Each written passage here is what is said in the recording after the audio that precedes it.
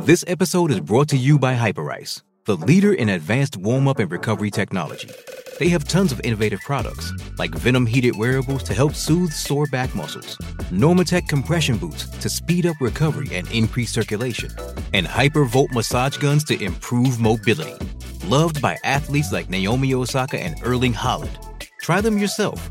Get 10% off your order with the code MOVE at hyperice.com.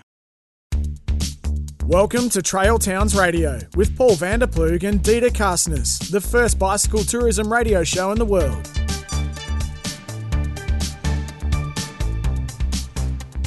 Kia ora and no mai haere mai ki, Trail Towns on SEN right across New Zealand. And hello to everyone listening from Australia. I'm Dietz and this is Trail Towns with the beast from Mount Beauty, Vandy. I was actually called the Thunder from Down Under, but this week we're going to tell you everything you need to know to plan your next bike holiday, where you should stay, the trails you should ride, and the places to eat. We'll be chatting to Olympians, Vandy, and masters of the microphone. It's all going to happen, and we're going to be finding out their best cycling and travelling tips.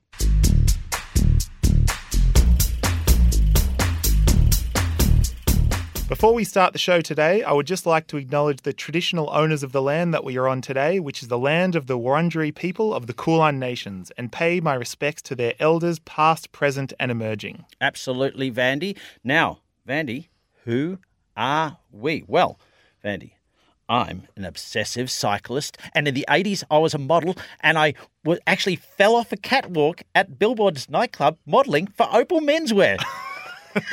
A real Derek Zoolander. I really couldn't turn right. Well, I am a very accident-prone professional cyclist. So accident-prone, in fact, that I've broken my left arm 4 times. I've dislocated my right shoulder over 50 times. I stopped counting. And I've also snapped my right femur and have a big metal rod holding my hip together. I should have brought the gaffer tape in again this week just to hold you together, Vandy. Well, what are we doing now? We're now doing Trail Towns Radio after a successful stint on SBS doing Trail Towns Television. Wow, so good. And on this show, we're going to chat to Saya Sakakibara, an Olympic BMXer. And Lisa Leong, a real radio presenter from the ABC and a passionate cyclist. And we'll be discussing how to travel with your bike and also behind the scenes of the High Country app, which is the episode where I'm from. And we're going to see what Jamo's up to this week. Oh, he's been up to so much. What have you been up to this week, Vandy? Well, the big news this week is we're coming out of lockdown in Melbourne. Oh, it is so exciting. After what feels like forever, we're starting to feel like we can get out and enjoy life again, and we can ride bikes again, and we can go and visit our friends again. And so with Metro Melbourne being open, where do you want to go first riding? Well, really, you know where it is. It's either Listerfield or it's the Gorge, and either or will do me just fine. But, you know, what I've been doing is a lot of the sort of inner city trails. So I've been doing Yarra Trails like 3-4 times a week. Yep. And if you know Melbourne, Yarra Trails is just a fabulous little place to ride. But I've done the inner circle and the outer circle line numerous times as well. And you know what I love about the inner circle and the outer circle is that you get to see this sort of, Melbourne just unfolds before your eyes. So the inner circle line, you go from inner city, you can see the old broad gauge rail line in the road, and eventually you end up at Docklands, and then you're at the Yarra River. Oh, it's stunning. You've done that? Yeah, I've done them all. I think the other good thing about those trails is they're within your 5K radius.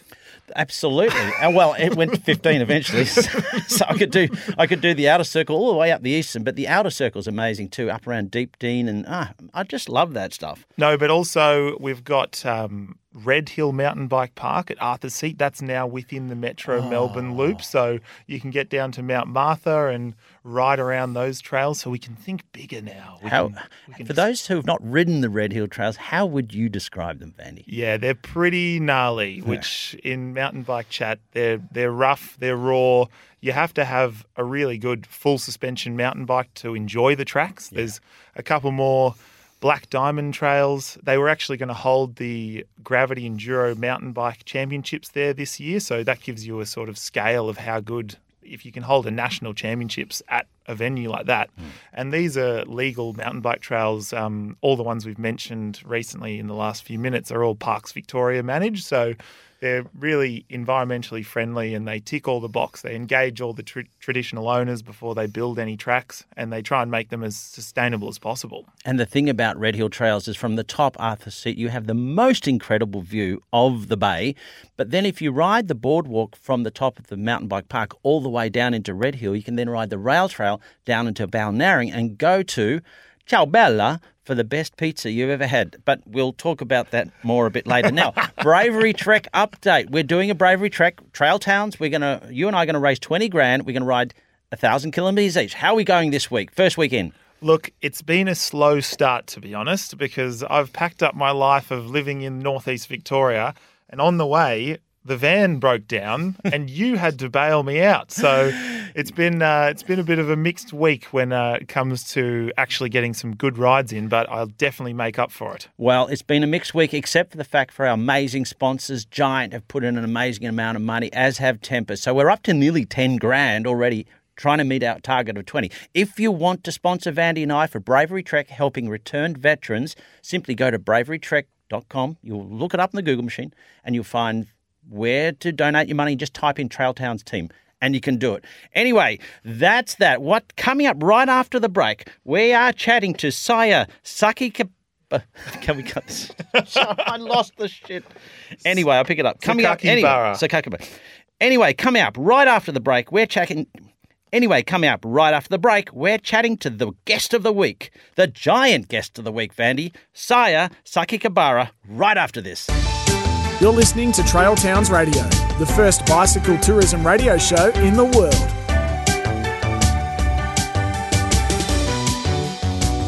You're on SEN with Dietz and Vandy for Trail Towns, and this is the giant special guest of the week. This week we have a BMX Olympian who competed in Tokyo in the women's event. She was also a 2020 silver medalist in a World Cup BMX event in Shepparton, 6-time national champion. It's none other than Saya Sakakibara. G'day, Saya. Hey. Hey, I didn't know whether to say hey or not.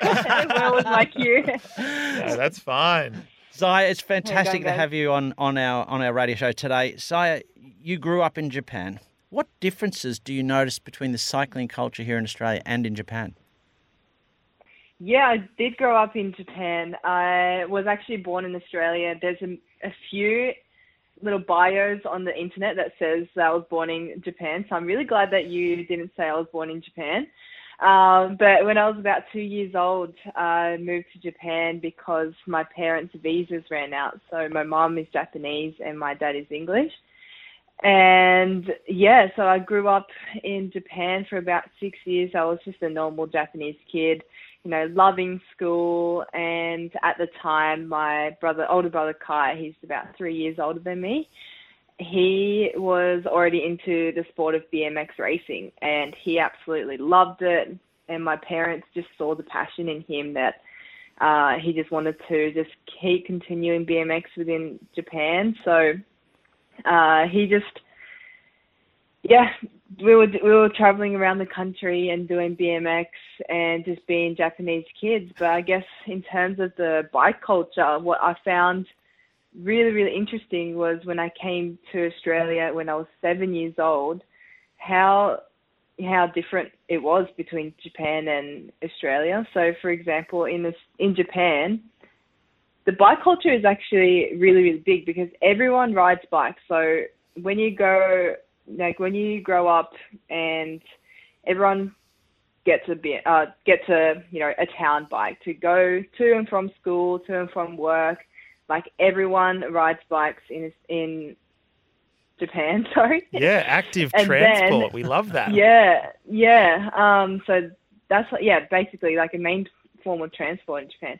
But then in Australia, like no one really rode bikes other than little like kids riding BMX bikes, like going through the bush, making jumps and things like that. So I felt that, you know, even though in Japan there's this, everyone rides bikes, like no one really knows about the sport of BMX racing because they're not really exposed to the BMX bike, if that makes sense. And they're not exposed to the BMX bikes riding dirt jumps and things like that, where in Australia, when you turn 6, 7, 8 years old, you get a BMX bike for your birthday or Christmas, and you go out with your friends through the bush. And I feel like there's a better culture within Australia that kind of leads into, those bike hobbies like downhill or, road bikes, and especially BMX racing where there's skate parks and things like that, Japanese kids aren't exposed to. So I found that really interesting coming, into Australia. Yeah, well, I grew up building dirt jumps with my mates as a kid. I grew up on a chestnut farm, and I picked up chestnuts all year, and then I bought the most expensive $1,000 BMX, and I was only like 8 years old. And then we would get out like a little CD player and run an electrical cord from the shed, and we'd be just doing laps and laps of these terribly built dirt jumps. So I'm assuming your training for like Olympic level BMX is very different. For our listeners, what sort of training do you do? Yeah, well, definitely did start like that when I was a kid. And, I used to follow my brother to, he used to love building BMX bikes with BMX jumps around our town of Helensburgh. Yep. And, I used to just follow along. But I guess in terms of like Olympic preparation, I think this year was it was my first time as an Olympian or going to the Olympic Games, and I never really put so much emphasis on training before in my life up until this point, and really understood like the ins and outs of what is actually required through the week and why we're doing these things. But in terms of, like the scheduling for the week, I would do 3 to 4 track sessions. So on the BMX track, whether it's just focusing on the gate starts or just focusing on skills or just focusing on those longer efforts. So we rarely do like a full lap. Yeah, because we just so break intense. down the track. Yeah, we just break down the track, work on, short bursts and making those quality, because BMX is like, it's only a 40-second race, but by the end of it, we are absolutely stuffed. Like we are gone. Like we are so tired. So in a training session, we'll probably only get like, if we were to do full laps, like 3-4 full laps, and then we'll be ruined. So we just have to break down the track. And other than that, I spent about 3 days per week in the gym for about 2 hours. So definitely working on strength in the legs, then into power. So that kind of power can relate back onto the track and getting out the start as fast as possible. And that is probably the most crucial part of BMX racing. Right? We've got to get out the front as fast as possible, which would give us the best chance to be, finishing the finish line first. So I'm not sure if that's like the same kind of tactic as like road racing or, mountain bike racing. But yeah, for BMX with such a short, lap, we just have to really focus on, so much emphasis goes into that start hill. So, yeah. And in between is, so I think I trained 5 days a week. So 2 race days and 1 to 2 times a day. And and then even those on those rest days, it's not just a break from training, but really emphasis on recovery and basically just getting ready for the next session. Oh, absolutely. So it's a real full-time job. Yeah, recovery is so important. So you obviously were in the best shape of your life going into Tokyo, and you've just said what an intense and incredibly tough sport BMX is. It was a difficult Tokyo for you, wasn't it? Yeah, it was. I mean, like as you can imagine, like all these athletes going into Tokyo, there was a huge, lead up. So much. It's like highly anticipated event for athletes as well as everyone else. It's been postponed 1 year, and then just having to like think about Tokyo being like my goal for so long was actually like quite tiring towards the end, if you can imagine. Oh, totally. And but on the other hand, like because I was feeling that way, I was like ready. I was ready. So I was, really excited to go for my first Olympics, and it was such an incredible experience. Like, I was expecting, a little bit of like a negative energy, especially with all this COVID stuff and with the media portraying that, most of the population doesn't want the Olympics to go ahead and things like that. But once I got there, everyone was so positive. Everyone was following the rules within the village. The event just went ahead as normal. And for us, like, Japan has actually like crazy hot summers, like super, super humid and like super hot. And we were actually so lucky that we didn't actually have those days. So it was actually quite bearable. And I was doing really good. I had 2 days of racing. So I qualified for the first day. I started off with a rocky start. I, got caught up in the pack on the first race and got spot out, out of the BMX track, and I really had to fight my way back. But once I found my groove on the second day, I really, I was feeling good, and I was like, hell yeah, this is good. This is like my type of riding, and I felt like I could do well. But on that my last qualification before the final, a US rider kind of jumped into me. She collided into me into the air, and it took us both out, and we were coming first and second. And unfortunately, I hit the ground, and I had a concussion, so I wasn't able to. Well, firstly, I didn't make it through to finals because of that result, and second, I was injured and I had a concussion, so I couldn't race anyway. So that was really sad and really disappointing that my Olympic campaign had to end there and that way. I really put my heart and soul into this event. It's been so long, and for it to end that way was super disappointing. But it's been a few months since then, and I'm finally starting to see a little bit more perspective to know that it's not the end of the world, and remind myself that Tokyo Olympics wasn't going to be the end for me anyway. Like, I was still going to keep going. So, it's just another event, and I get to train again and look forward to the next race. So overall, like, even though it was not the result that I wanted, it was such an experience just to be there, to be part of, these COVID Olympics, which is going to be going into the history books. And it's just going to be an experience I will never forget. Yeah, wow. BMX is such a hectic sport. But have you ever tried any mountain biking? Yes, I've tried mountain biking once or twice. So the first time was actually in Rotorua in New Zealand, and that's probably like the best place to start, right?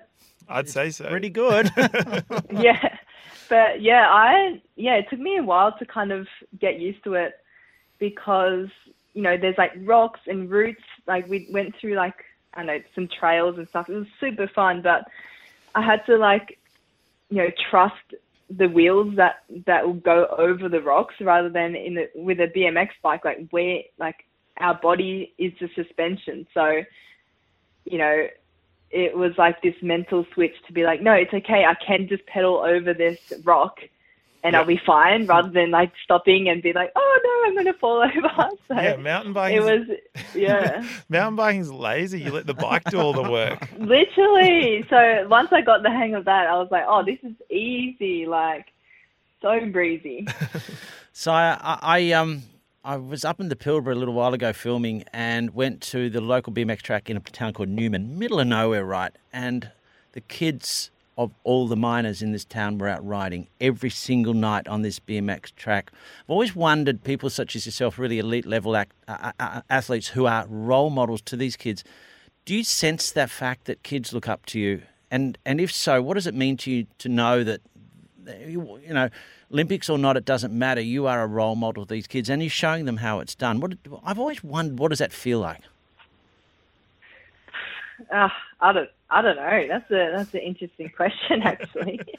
But no, I guess like you don't really sense that, and you kind of forget. I feel like I forget that people are watching, and I forget that, you know, when I post something on the Instagram, you know, people are actually, you know, taking it in and reading what I write. So, you know, I guess in that sense, I do want to make sure like what I post on Instagram are, you know, either educational or inspirational or sharing experiences, things like that. But I guess, you know, I had huge role models when I was growing up, and the biggest one was Sarah Walker from New Zealand. She was a silver medalist at the London Olympic Games, and the way she kind of, obviously she was an amazing rider, but the way that she carried herself like off track, and she like took her time out of her race day to like talk to me on a couple of the races there I did in New Zealand. Yeah. And just with that 10 minutes, it made a huge impact on me, and the way, you know, she encouraged me to say like I'm doing a really great job, like was just like stuck by me like my whole, you know, growing up.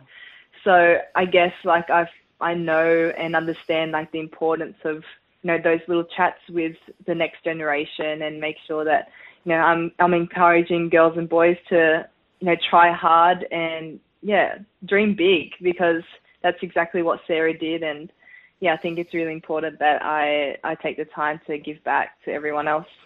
Well, you're a great role model, Sire, and thanks also for coming on. And thank you to Toby from Shimano for linking us up. So we really appreciate you coming on. Yeah, thanks, Sire. Shout it was out wonderful. to Toby. What a legend. We love Toby. And so right after this, we're going to be chatting to Lisa Leong, and we're going to give you some tips on how to travel with your bike. You're on SEN with Vandy and Dietz. You're listening to Trail Towns Radio, the first bicycle tourism radio show in the world.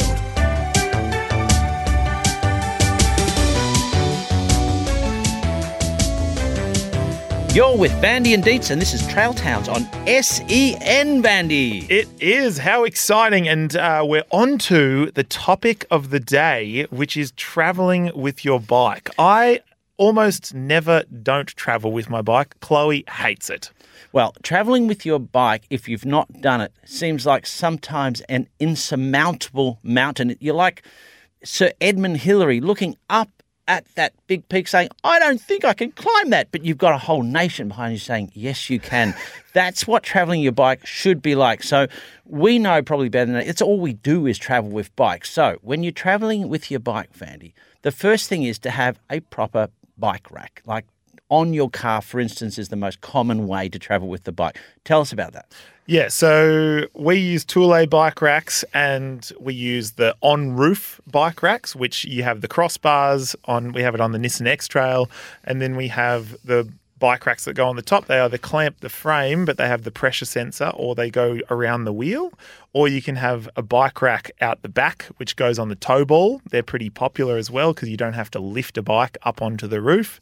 And then if you have like a Navara style car, you can put the bikes over the rear tailgate. So when we were shooting, we had a Navara as our backup car, and we had six bikes over the back of the tailgate. So there's heaps of different options which make traveling with the bike really easy when you're traveling within the country. Full disclosure, Thule is a sponsor of Trail Towns TV, but I've been buying Thule with my own money since 1990, since I started mountain biking. And the reason I bought Thule was I thought they were the best, and they are. Now, listen, why we say they're the best, right? I want to back that up. Yeah. When I was 18, Mum and Dad gave me Thule bike racks for the top of my Nissan Pulsar, which some dodgy mechanic had converted to LPG gas. So Exactly, right. So Thule are great. So you've got the option of putting the bikes on the roof when you're going somewhere.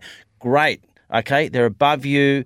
They're kind of out of harm's way. If somebody forgets to brake behind you, they're not going to crash into you and damage your bikes if you've got them on the tow bar. But the problem is just two problems. Number one, if you've got an e-bike, they're too heavy to put onto the roof. Correct. So that's for your tow ball. The second thing is, if you've got them on the roof, and like Jamo was saying last week, and you forget that they're on the roof and you drive to McDonald's drive-through, you're going to knock your bikes off. So one little tip that I do is I always put my wallet or something on the dash in front of me in a safe place, but obviously there, so I know that the bikes are on the roof when I forget. So when I'm driving along, I see something on the dash and I go, I know there are bikes on the roof. Like if you get into that hangry phase and you've been riding and you're really hungry and you just want to eat something and you just forget the bikes are there, boom, your bikes get really, destroyed. So that's my little tip there. Chloe and I get into the car and we say, bikes on roof, bikes on roof, bikes on roof, 3 times each, and then we will try not to forget. But the other thing is when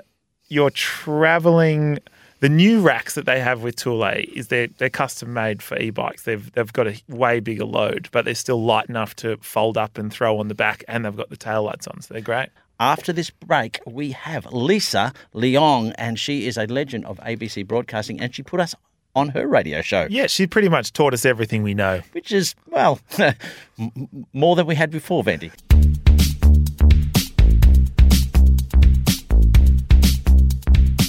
This is Trail Towns Radio on SEN with Vandy and Dietz. And right now, Vandy, we have an incredible special guest. Lisa Leong is a passionate city e-bike rider and an advocate for this beautiful city, Melbourne, a Radio National host, which means, Vandy, Lisa actually knows what she's doing in a radio studio. Yes, far more experienced than us, that's for sure. I know. And we met Lisa when Lisa invited us on her show on the ABC. It was the ABC Morning Show, talking about our TV show, Trail Towns. And we loved Lisa so much that we've asked Lisa to come on our radio show. Lisa, welcome to Trail Towns on SEN. Thanks for that great intro. I noticed it was shorter than Anna Mears, but that's okay. I'm okay with that. Oh, she's done her homework. Okay, well done, well done. That's my tip number one. Always figure out what you're in for, and I've done my homework on you two, and I know I'm in trouble. Oh, no way. Thank you for coming on the show, Lisa. We love having you on. And so let's get straight into it. There's a lot of love for cycling in the room. How did your passion for cycling develop? There is so much love in the room, and I'm showing my love because I'm actually wearing my jersey at the moment. And I've seen that Dietz sometimes wears his. I'm just wondering, what bike gear are you wearing right at the moment, you two? Well, I'm wearing an 8-speed Shimano cassette graphic designed on my T-shirt. I like how we're talking about visual things while doing just audio. I know. You could say anything. And I'm wearing a one-piece Lycra skin speed suit. Yes, he's got one of my old World Champs rainbow jersey skin suits from 2013. Let's say it's on its limits of its construction. The seams are hanging on for dear life. Not really. I'm wearing a T-shirt, a giant T-shirt. Oh, Lisa, how did you come to love cycling so much? So with my family, we used to go riding every weekend along the Yarra, and it was just so much fun. And probably one of the most exciting moments was one Christmas, I got a Malvern Star bike. Yes. But it had white tyres, and so it was like this beautiful gift, but I also got a little bit picked on for these white tyres that they had. White tyres are cool. Well, it is cool now, but it wasn't at the time when you didn't want to be too different. So I used to ride my little Malvern Star with the white tyres, and I used to see some other people's bikes, the BMXs and the bikes with the really long seat that you had in the 70s. And I must admit, I was a little bit jealous, but I did love my wheels. Oh, so good. And you're very much still into cycling now. What sort of cycling do you do now? So I've sort of transitioned. I went from, just sort of cycling for fun, and then I actually picked up triathlons. And so I really got into the cycling part of the triathlons because I'm a really weak swimmer.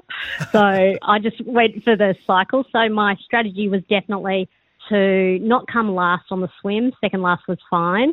to gain on the cycle leg and then hold on the run. So it was all about, training for the cycling and getting a really nice road bike. And then after triathlons, I'm now in my electric bike phase. So I am loving what electric bikes can offer people, which is just this ability to access all areas. If you get stuck and you're feeling tired, you can just do a little bit less work. So I'm loving the e-bikes at the moment. We think, Vandy and I believe that e-bikes are maybe the greatest thing that's happened to cycling because it allows everyone now to enjoy the sport. Tell me about riding your e-bike and where you ride it around Melbourne. We know that you are a passionate advocate for this amazingly beautiful city we live in. Tell us about riding your e-bike and what it means to you and what do you reckon it means to everyone else that are going to have the opportunity to get into the sport? Well, I definitely know that the reaction I sometimes get to my e-bike is, well, that's not really cycling at all. And I guess my reflection on that is when I was riding my road bike, I was, super fit and, obviously hardened and, just absolutely loved biking. But I didn't do it as much because I would think, do I have time to get changed? Do I have time to, will I be exhausted at the end of the day? And there are all these reasons not to. With the electric bike, I ride every day because it's just so accessible. If I am tired, I can just do it a little bit less. And so, what I would say about my electric bike is that I use it every day.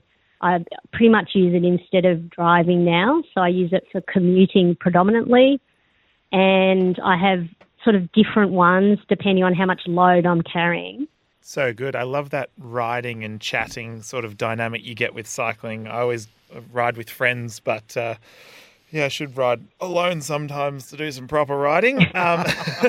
And now we're coming out of this big lockdown. We can explore a bit more. Have you got any trail towns cycling holidays lined up in the future, Lisa? Yeah, so I've got to tell you the story about cycling with my now husband for the first time. So I love cycling and I thought of this great romantic idea to hire some bikes and ride along the trails of South Australia at the time together. And so we hired the bikes and we started riding and basically Darcy, my husband, just rode off. Like he just rode and he basically left me behind. Bit antisocial. And he just kept on riding. And I didn't say a word to him. And then I caught him at the end of the trail and I was like, oh, that's not quite the ride I thought we would have together. So, yeah, I now go for tandem bikes and that's why I've got the electric cycle so that everyone's stuck with me for the whole duration of the journey. So good. So I am thinking of a Tasmanian trail town holiday. Yes. Like me. Like a lot of people, I would say. Tasmania is I'm fantastic. planning one at Christmas, Lisa. Where do you think you might be going? So I've been looking at various e-bike tours that you can do. So you don't have to bring your own bikes with you, but you can basically hire them as you go. And I've never really done the mountain bike version of electric bikes, but I hear that it's a wonderful experience. Have you tried? Oh, it's all we do. I like riding my e-mountain bike at every opportunity. They're the most fun going around. Lisa, the last question, really. Melbourne is a beautiful city. We love it. I love it. I'm born and bred here. We broadcast into Sydney and Adelaide too. Cycling in Melbourne and these cities is really part of our DNA now. You love Melbourne. You're a real big advocate for Melbourne. What do you think cycling means to this town and what do you think the future holds? I just have this mindful cycling practice when I ride in Melbourne because I remind myself as to how good Melbourne is and has developed into a real cycling town. I can ride from the burbs, so I live sort of a fair way out, like it might take me 40 minutes to get into the city, but I've pretty much got bike trail the whole way. It's incredibly safe. It's super green. I can just smell the incredible fresh air as I'm riding my bike and just taking it all in. And it's developing. So most of the time I've noticed that, the safety is increasing. There's lighting. It's super clean, and I just love that. And also I've noticed that some of the areas in the CBD, which were just a bit hairy for quite a long time, like St Kilda Road and down some of the real main arteries, they have been changed so that they are much safer for cyclists, and you've pretty much got your own lane. And I just love that. And I know that, people are actually advocating for this and thinking about cyclists. And I think that's going to be wonderful for the flow as we all start heading back, to the city and around the traps. I think this investment is really going to pay off. Yeah, there's a bit of a change in the air with the infrastructure, which is great. Unfortunately, Lisa, thank you so much for coming on. That's all we have time for. Oh, you were wonderful. You were a joy to chat to, Lisa. Thank you so much. And, yeah, we love the e-biking, and it's nice to get out and about, especially wearing my beautiful jersey. It is. Well, let's all get out for a spin one day. And I guess after this, Vandy, it's going to be highlights from the road, from the High Country episode, brought to you by Nissan. And did I tell you my first car was a Datsun? It surely was. You will be on the road with Nissan after this. Thanks a lot. You're listening to Trail Towns Radio, the first bicycle tourism radio show in the world.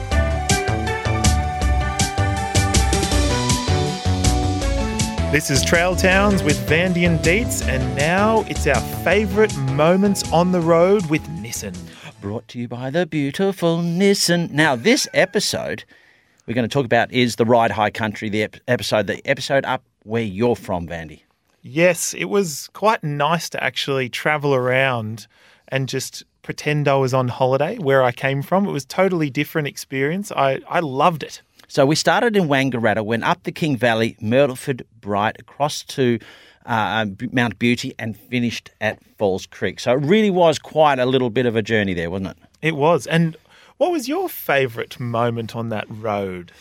The revelations, Vandy, the revelations of Wangaratta being this foodie paradise, King Valley just exploding with wineries and places to just check out and ride, actually. Myrtleford as being an incredible hub, which you can then use as the base for the whole region. I mean, there was just so many amazing things. And also, I think we had a good flow of excitement because we know the area. You've spent a lot of time in that area, and I've obviously grew up there, but I think places like Myrtleford, I'd never seen like the Mosaic Trail, and we had a tandem bike thrown at us just by one of the bike shops. I know. I was terrified on that bike. It was just fantastic. What I really liked, though, was checking the different mountain bike kind of parks as we went through. So what I would like you to do for me, Vandy, is explain to me in 20 seconds or less Mystic Park, Big Hill, Mystic Park in Bright, Big Hill in your hometown, Mount Beauty, and the Falls Creek riding for our audience. So people that are thinking to go to this region, you can say,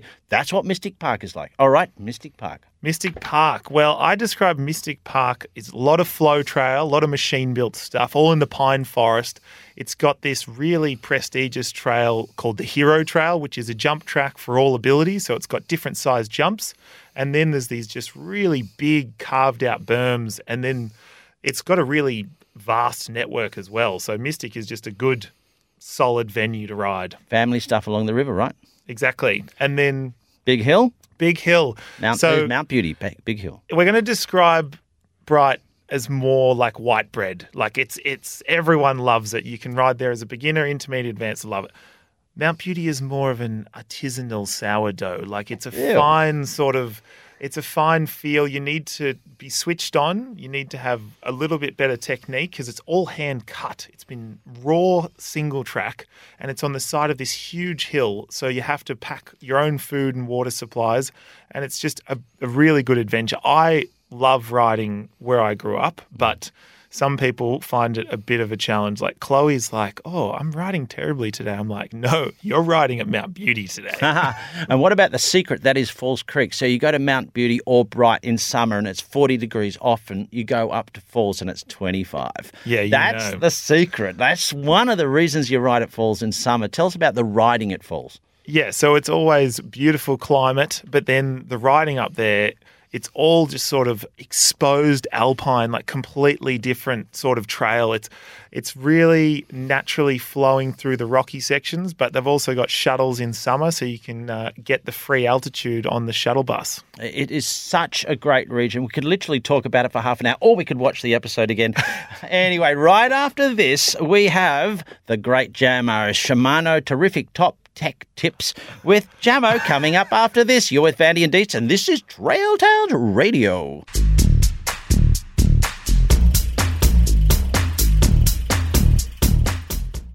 You're with Trail Towns and Vandy and Dietz, and right now it's time for Shimano Terrific Top Tech Tips with Jamo. Now, Jamo is the world's finest bike mechanic, Vandy. He's the publisher of El Bandito, the world's first mountain bike magazine in the world, and is a real grump, according to Canel Evans.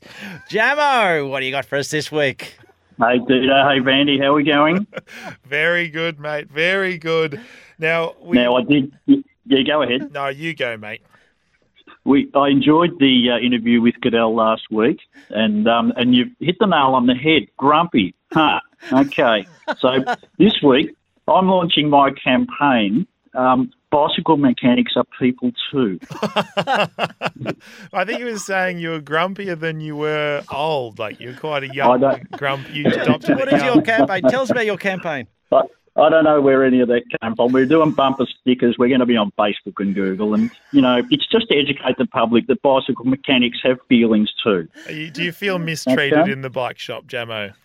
Well, where does the mechanic live in the bike shop? In the dark, out the back, and no one talks to him unless they need something badly. That's just how it is. We can live with that, but we feel a bit unappreciated at times, so that's what we're doing.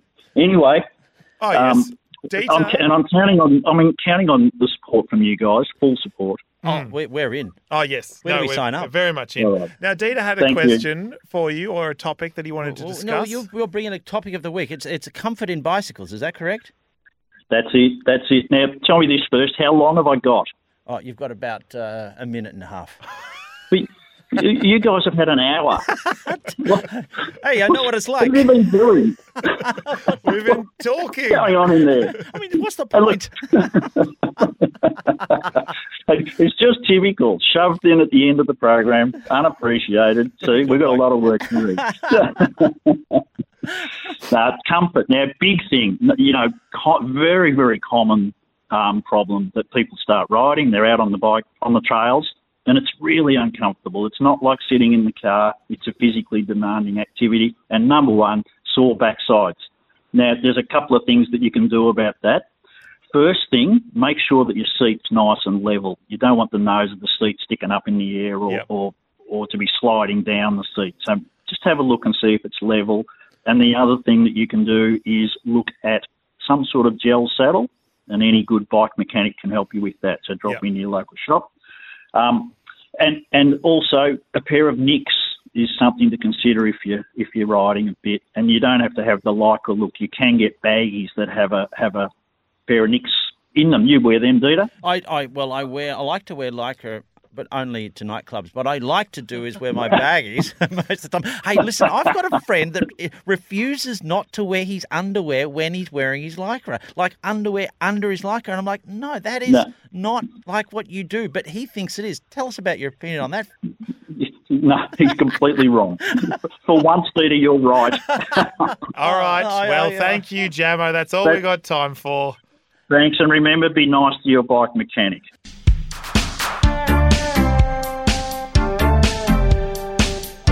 It's all over bar the shouting, mate. Oh, Vandy, I'm very sad right now. Thanks to Saya Sakikabara, Lisa Leong and Jamo for joining us on this week's episode. And don't forget, you can reach us on Instagram, Facebook, YouTube, search Trail Towns TV, watch us on demand. It's amazing, isn't it? Now, congratulations to Jen Lamont for winning last week's question, which was banana and peanut butter, which is the best thing you can eat right after you finished a ride. Yeah, well, I mean, whatever you're into, really. Whatever you're into. Now, what is the question this week, Vandy? This week's temper question is, why do cyclists shave their legs? And You can have a creative answer or any answer you want. Send it in. And you know what you can win? A Tempur pillow, which I'm holding right now for the audience. Oh, it feels good. It was originally developed for NASA, and this is a true story. Neil Armstrong, when he stepped on the moon, one small step for man, one giant leap for mankind, but not as good as my Tempur pillow. That's what he actually said. Well, I mean, they edited that out, I guess. They did edit that out. Now, remember, Bravery Trek, get on Trail Towns team. You can support us and get some money for our veterans. And thanks for tuning in on this week's show on SEN. And we're going to catch you next week. And remember the podcast. Get on the podcast. And there's only one more thing to say. I'll see you later. Have a great week. Bye-bye.